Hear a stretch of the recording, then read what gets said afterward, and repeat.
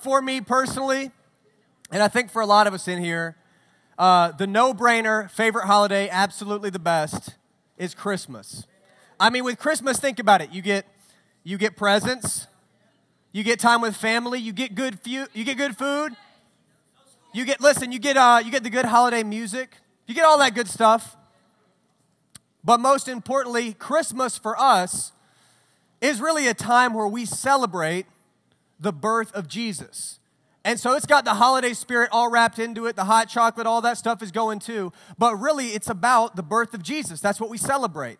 And so in this kind of Christmas series, I wanted to tonight look back to the very first Christmas, because obviously we know what our Christmas is like. We know what the holiday kind of traditions are, the songs, the foods, the gifts that we get. But if you actually go back to the very first Christmas, it's not going to be a surprise to most of us, but it wasn't like our traditions today. As a matter of fact, the very first Christmas, the first Christmas when Jesus was born and showed up on the scene, it wasn't a big celebration. It wasn't a holiday tradition. As a matter of fact, there was a lot of people who felt like God had really let them down before Jesus got there. See, the way that we know this is the Bible that we have today, the one that you've maybe got in your hands or under your seat. The Bible is divided into really two kind of main parts, the Old Testament and the New Testament. And maybe you're new to church or you haven't been around that much, and Old Testament, New Testament, that's confusing to you. Basically, I'll put it to you like this. The Old Testament, you could say, if the Bible is one big story, the Old Testament is kind of like the first part of that story. And then you've got the New Testament, that's kind of the second part of the story. So get this, at the time of Jesus' birth, the very first Christmas, only the Old Testament had been played out. Only the Old Testament had actually come to pass before Jesus was born. And so what preceded Jesus' birth was everything that happened in the Old Testament, where we have recorded in the Old Testament the experiences of the Jewish people as God spoke to them and moved through them. But as you get to the end of the Old Testament, we see a period of silence from God. It's actually known as the 400 years of silence between the Old Testament and the New Testament. And so between kind of the last word of the Old Testament and the first word of the New Testament, for us here today, we can just turn the page and we're on to the rest of the story. But for the Jewish people who were actually living this out, there was a 400-year gap, 400 years of silence, 400 years of not hearing from God. Now get this, they knew that a Messiah was coming. They knew that God had promised them a Savior would be born. But then they had to wait without hearing from God for 400 years before he was actually born. So if you can put yourself in that mindset, the first Christmas, the moment when Jesus was actually born, it had a much different meaning to those people than it may to us, because we can look back on it, but to them it was coming on the heels of 400 years of not hearing from God. Now imagine that. Imagine, if you would, 400 years of silence from God, having to wait for something for 400 years. For most of us in here, if we have to wait for something for 5 minutes or for an hour, it starts to get on our nerves a little bit. But this is talking 400 years. In the spirit of Christmas, I'll tell you, I loved Christmas as a kid. Absolutely, my favorite holiday. But the one thing that always annoyed me about Christmas, the one thing that would drive me crazy when I was a little kid, was having to wait to open my presents. You know what I'm talking about, right? You have presents under the tree. You've been asking for them all year long, and you can see them under there. They're wrapped. Sometimes you go up, shake them, maybe see what they are. If they're Legos, dead giveaway, it rattles, you already know. But like you try and figure out what these presents are, but you know they're under the tree. You have to wait. You can't open them. It was torture for me as a little kid. I remember one particular instance as a third grader. Probably the gift that I've wanted the most in my whole history of Christmas is right behind me. This gift right here, the gift that's actually in this bag, was the gift that I asked for my entire third grade year. It was the gift that I remember when I could just tell by the box. I knew what it was. When my parents put it on the tray, I knew what it was, but I had to wait. I had to wait for Christmas. And I counted down the days, and the days felt like years because I wanted this toy so very bad. And finally, when I got to open it, oh, it was a glorious Christmas morning. And I still, just to see the meaning, I still have it to this day. So you can tell it's meaningful. You can't take it. It's mine, all right? It's still meaningful to me to this day. It's not in perfect condition. Do you guys want to see what it is? This is not a joke. This is the gift that I asked for all year. I begged for it.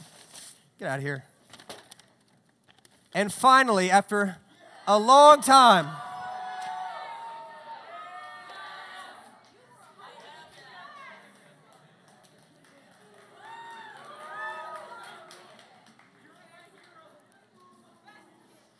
now some of you are looking at it and you're like a little confused. You're like, what is that? I don't know what that is. I'll pray for you. If you do not know what this is, I'll pray for you. This right here is the Millennium Falcon from Star Wars. Han Solo, right there, still got him. Don't ever question me, right there. This right here, this gift right here, I'm telling you, I asked for that gift all year. I waited all year, because I knew the only shot I had at getting this thing was Christmas. I waited all year for this gift to get here. And then finally, I knew it was under the tree, but I had to wait. Week after week, till finally Christmas arrived. And I'm pretty sure, just from your reaction, all of us in here have had some sort of experience like that. We've had something that we wanted. Maybe it was a gift. Maybe it was just a response from somebody. I don't know what it was, but we've all had something in here that we have wanted desperately, but we've been forced to wait. Maybe you had to wait a day. Maybe you had to wait a week. Maybe you had to wait 4 years, 5 years. I don't know. But we've all had the experience of waiting for things that we wanted. And so think about this. If we can all relate to that on really a superficial level of just waiting a few weeks or a few months to get a gift, imagine what it would have been like the very first Christmas for the Jewish people who all through the Old Testament, they've followed God and they've heard from him and they've seen him speak and they've seen him perform miracles and all of the things that has happened leading up to this Christmas, leading up to the birth of Christ. They've gone through all of that, but then the silence happens. And it's 400 years of waiting. See, my hope tonight is that we maybe start to understand Christmas from a little bit of a different perspective, because when Jesus showed up for the very first Christmas, when he was born, it was God's reminder to really all people that God's silence doesn't equal his absence. As a matter of fact, if you're taking notes tonight, you can write that down. That's kind of our big idea that we're going after tonight, really, is that God's silence doesn't equal his absence. This is the reminder that we actually get at that first Christmas. That first Christmas where before that it was quiet, it was silent, it was a long period of waiting, no one had heard from God. And the funny thing is, that's where many of us will find ourselves. That's where a lot of us get into that part with our relationship with God, where we feel like there's some silence, or there's some waiting, or there's something we haven't heard back on. And so I want to just kind of unpack this idea of waiting, because this isn't just something that's hard for us to understand in our relationship with God. This is something that's difficult for us to grasp in our lives in general.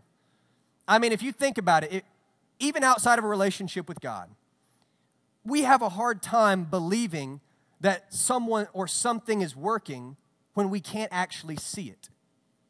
Like if we don't have clear evidence, if we can't see or hear or see very just tangible evidence that something is working or something is happening, it's hard for us to sometimes believe that anything even is happening. I'll share an example with you that it really just may be an example of how dumb I am. I'm not sure, but I'll share it anyways. A few months back, my wife actually gave birth to our first child. And so we're really excited. Yeah, really excited. Big moment for us. Little girl named Maya Isabel. I think we might have some pictures of her that we can show. She's adorable. So that's her. Yeah, she's cute. She's a midget. She's tiny. Absolutely. That's her on Thanksgiving with the turkey. She ate that whole thing. No, not really. But a few months back, we actually, my wife gave birth to our first child. Her name's Maya. She's adorable. She's actually hilarious right now. My wife told me the other day, this is like a week back, she took her to go play with some other babies, because I guess that's what babies do. They babies play with each other and they sit around and I actually don't know what they do. I've never thought about that. But the babies sit around and they do baby stuff. But she told me, she said one of the moms at the little baby play date was taking her baby around, and she had this little boy baby, and she was going around and she was like making him give kisses to all the little girl babies. Like, here you go, here's a little kiss. Here's a little kiss. And she said, no joke. She said she brought her up to Maya and said, here's a little kiss. And my daughter, who can barely even hold her head up, she said she just kind of sits up and just slaps the little boy baby in the face. Just like a little baby slap. Like, it probably wasn't even intentional, but I seriously had a proud dad moment when she told me. I was like, yes, I want my daughter to beat up all the boy babies, I guess. I don't know. That's what I want. But So anyways, all that to say, about a year back, rewind a little bit, it's when my wife actually kind of broke the news to me that she was pregnant, right? And she had this really, she thought it was going to be really sweet. You know, bless her heart. And, she had, the camera set up. I'm going to get this reaction of him, and he's going to be, crying and, oh, my gosh, I'm going to be a dad. And she gets it all set up, and she, lays out a little baby onesie on the counter and, 20 pregnancy tests. And then she's like, all right, got it all. And I come in the room, and she says to me, she says, hey, guess what? You know, I'm like, what? You know, I'm so dumb. I'm looking at everything. I'm like, what? You got a tiny little shirt? I don't know. And she says, I'm pregnant. The first thing, and I feel bad about this now because she thought I was going to have this great reaction, but the first thing I said, I go, no, you're not. And she's sort of surprised. She's like, yeah, no, I'm pregnant. This is amazing. It's what we wanted. I say, you're not pregnant. Honey, I'm pregnant. Look, all the pregnancy tests, and I kind of look at it. I'm like, how sure are you? I'm 100% sure. I'm like, you're 100%? I'm not kidding. We have the video of it because she thought it was going to be special. It's literally 10 minutes of me arguing with her. Are you sure you're pregnant? Are you sure? You don't look pregnant. You're not throwing up with morning sickness. I can't. I don't know why. I understand now, but for some reason I couldn't get my head around the fact that I'm not seeing anything. I just didn't understand that just because I couldn't see something, or I couldn't see an immediate result in that moment, it didn't mean that things weren't happening. You know what I mean? I just couldn't understand that. And so I think this isn't just sometimes something that's tough for us with our relationship with God, but it can go across all areas of our life. Sometimes when we don't see something or hear something, it's very easy for us to believe that nothing's happening. But the funny thing is something was happening, and 9 months later, a little baby girl pops out, and she's breathing, and she's smiling, and oh my gosh, it was amazing. And the way the timing worked, it was perfect. But the whole point of that is really to say that just because we can't see something, just because we can't always hear something, just because we don't always have the tangible evidence right in front of our face, it doesn't mean that nothing's happening. And the same is true in our relationship with God. You see, if you go back to this story of kind of just the very first Christmas, and you look at it from the perspective of the Jewish people who all through the Old Testament, all through the first part of this story, have heard from God and have interacted with Him and had this closeness with God. And then there's this 400 years just silent treatment. This 400-year period where it seems like God's just gone. And you got to imagine the people at that time are thinking the same thing that we would be thinking. Did I do something to make God angry at me? Did I do something wrong? Am I bad in some way that I've made it where God's being quiet now? And after 400 years, we see the Savior does come. And the very first chapter of the New Testament, Matthew's the first book in the New Testament, the very first chapter of Matthew is a giant list of names. A giant list of people's names, kind of a genealogy going all the way down through a bunch of people's names. And when you get to Matthew verse 16, it simply says, and Jacob, the father of Joseph, the husband of Mary, and Mary was the mother of Jesus, who is called the Messiah. So you get to the New Testament, and the very first thing you see in the New Testament is, boom, Jesus is born. Boom, the Messiah is here. And we can look at it from our perspective and think, man, that was just the turn of a page. That was just a few lines down the page, when we completely can miss that it was 400 years of waiting. I think sometimes we can get a little confused with our relationship with God. I think sometimes we can almost buy into this lie that our relationship with God, man, if we're doing it right, there shouldn't be a lot of waiting involved. Sweet lightsaber. We think if we're doing this thing, if we're doing our relationship with God right, there shouldn't be any waiting. There shouldn't be any times when God is silent or when we don't hear from him. And when there is a period where we have to wait, or there is a time where we feel like maybe God's silent or we don't feel as close to him as we used to, we start to panic. We start to get stressed out. We feel anxiety. What did I do wrong? What did I do to kind of cause this separation from God? And so that's what I want to talk about, because the people in this scripture, they were 400 years waiting. 400 years of silence. And so I want to talk a little bit tonight just about the waiting side of things. Maybe how do we live in the midst of silence? How do we live when we feel like, man, we're not hearing from God like we used to? When maybe things are a bit quieter. So let's talk about waiting.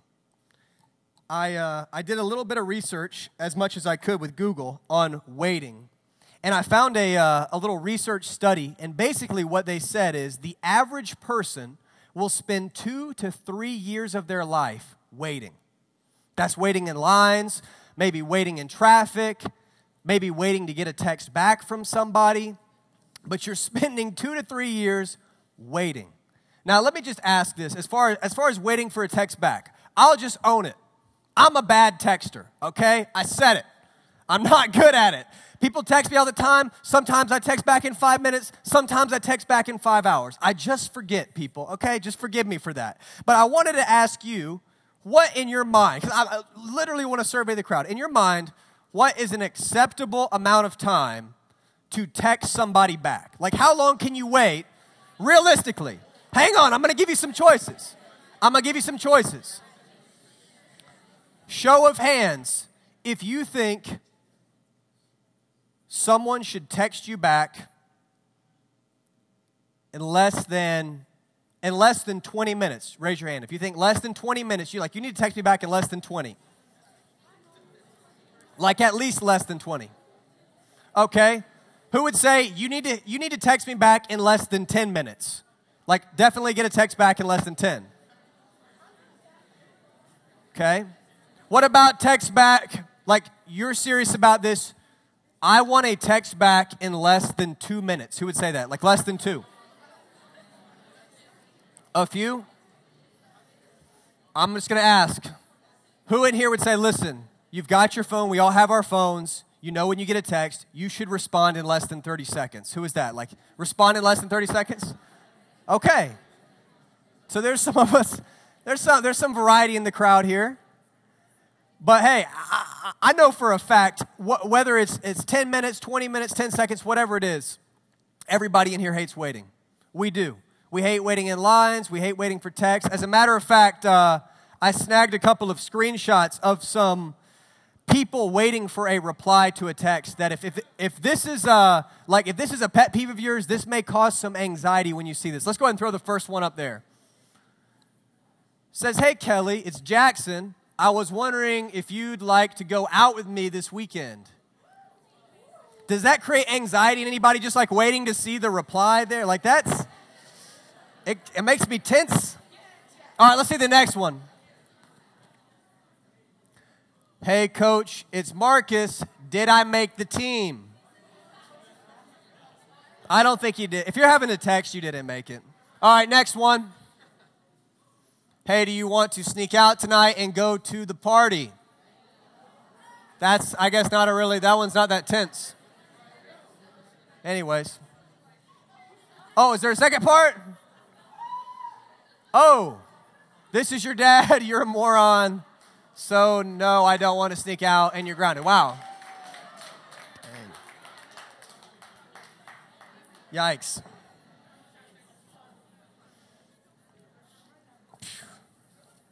Well,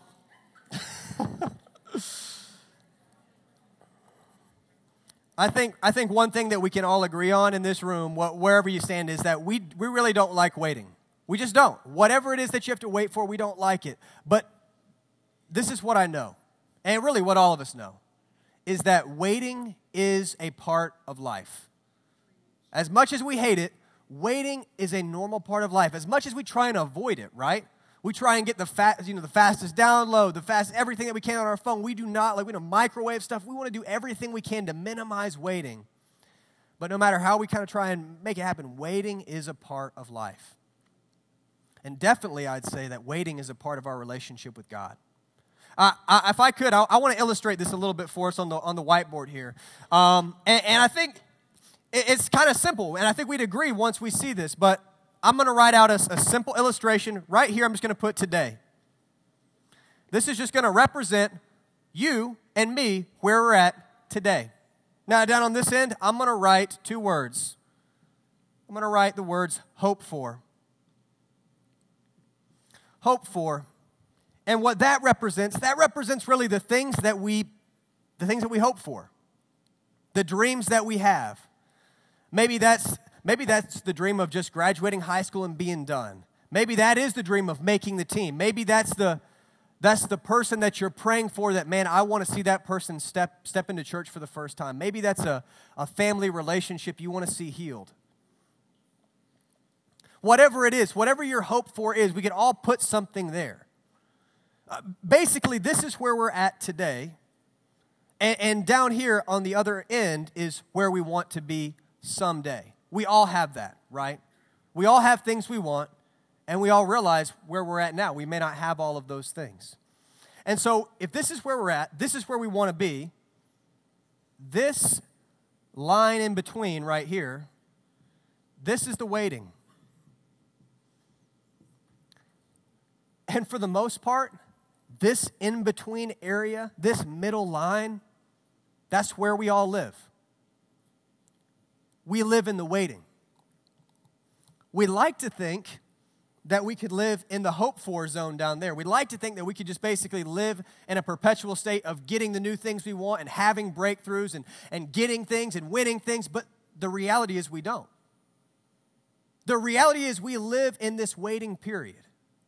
And what's funny is we can get so caught up in thinking that waiting is a bad thing. And that maybe when there's a little bit of silence from God, it's such a bad thing, it causes an anxiety in us. It causes a fear in us when we experience it. But really, what I would argue tonight to you is that waiting and sometimes silence is a completely normal part of our relationship with God. As a matter of fact, when you look into Scripture, you see countless examples. I mean, really, all of kind of the famous Bible stories, the people stories who we read in Scripture, they had a massive period of waiting in their life. For example, and we're just going to hit a couple of them, but for example, you have King David. We talk about King David. He's kind of a famous Bible character. And in the beginning, you see that David is anointed to be king. Samuel anoints David, and he tells this guy, you're going to be king. So you think, okay, that's a good day for David. But when we actually read his story, we see that David had to wait an additional 15 to 20 years to actually become king. Now, we don't focus on that waiting part. We read the story and we think, oh, King David, he's the king. He did awesome stuff, man. He kind of had all these things that he hoped for, and he had a great life. We forget about that 15 to 20-year waiting period. Or you look at the story of Abraham. In Genesis, when God tells Abraham, I'm going to give you so many kids. You're going to have tons of descendants. He tells him that when he's 75 years old, but it's not until an additional 25 years later when he's 100 that promise is actually fulfilled and it actually starts to take place. Abraham's waiting for 25 years, but we don't think about that. We just think about, man, Abraham, he's kind of this great character in the Bible. You know, Father Abraham had many sons. Man, if you know the children's ministry, that's how they do it. You know, it's like, man, Father Abraham, he was just the man, and he had these breakthroughs, and he had these promises from God. And we just completely kind of skip over the 25-year waiting period for that promise to be fulfilled. And then even the story that we just read today of when we can look at the birth of Christ and we can think, man, that's celebration. Like Jesus is here, the Savior's here, the Messiah's here, and that is a complete celebration. But don't overlook the people who waited for 400 years in silence. For 400 years where it was more or less quiet, 400 years of waiting for the Messiah to show up, for Jesus to arrive. And so I could keep going. We could keep going through and finding more and more Bible stories where there's waiting. Yet for some reason today, for some reason in our lives, I think we are so against waiting in our culture. We're so against, man, I mean, you know how it is. You hate waiting. If somebody comes up to you, this is my number one pet peeve. Somebody comes up to me and they're like, dude, I got to show you this video, man. This is the funniest video ever. Okay, show me the video. If the video is longer than 1 minute and 30 seconds, get out of my face right now. You know what I mean? Like people are trying to, hey, I got to show you this video. It's like 8 minutes. This isn't worth it. You know, I can't even wait. We live in a culture where it's like we can't even wait for a video that long. We want like the fast clips, the instant stuff. We're so against the waiting. We're so against that I think it's crept into our relationship with God a little bit. And we've labeled this idea of waiting, of maybe feeling like there's some silence where we're not hearing something from God right away. We've labeled it a bad thing. Maybe it's a normal thing. And so tonight, the last thing I want to give you guys is really 3 things. 3 kind of practical things. Because if we're here tonight and we can all agree, okay, waiting and perhaps silence isn't an abnormal part of our relationship with God. Maybe it's a normal part. Maybe what we should do is we should learn how to wait well. We should maybe learn how to get good at waiting. Maybe there's a way that we could wait in the silence that would honor God. And so that's what I want to kind of challenge you with. I'm going to give you 3 things. I want to give you 3 things, 3 ways to wait, I guess you could say. Because we're all going to hit the quiet parts. We're all going to hit the waiting period. So here's what I'll give you. The very first thing, the very first kind of way to wait is simple. Slow down. If you're taking notes, it's in your notes. Slow down.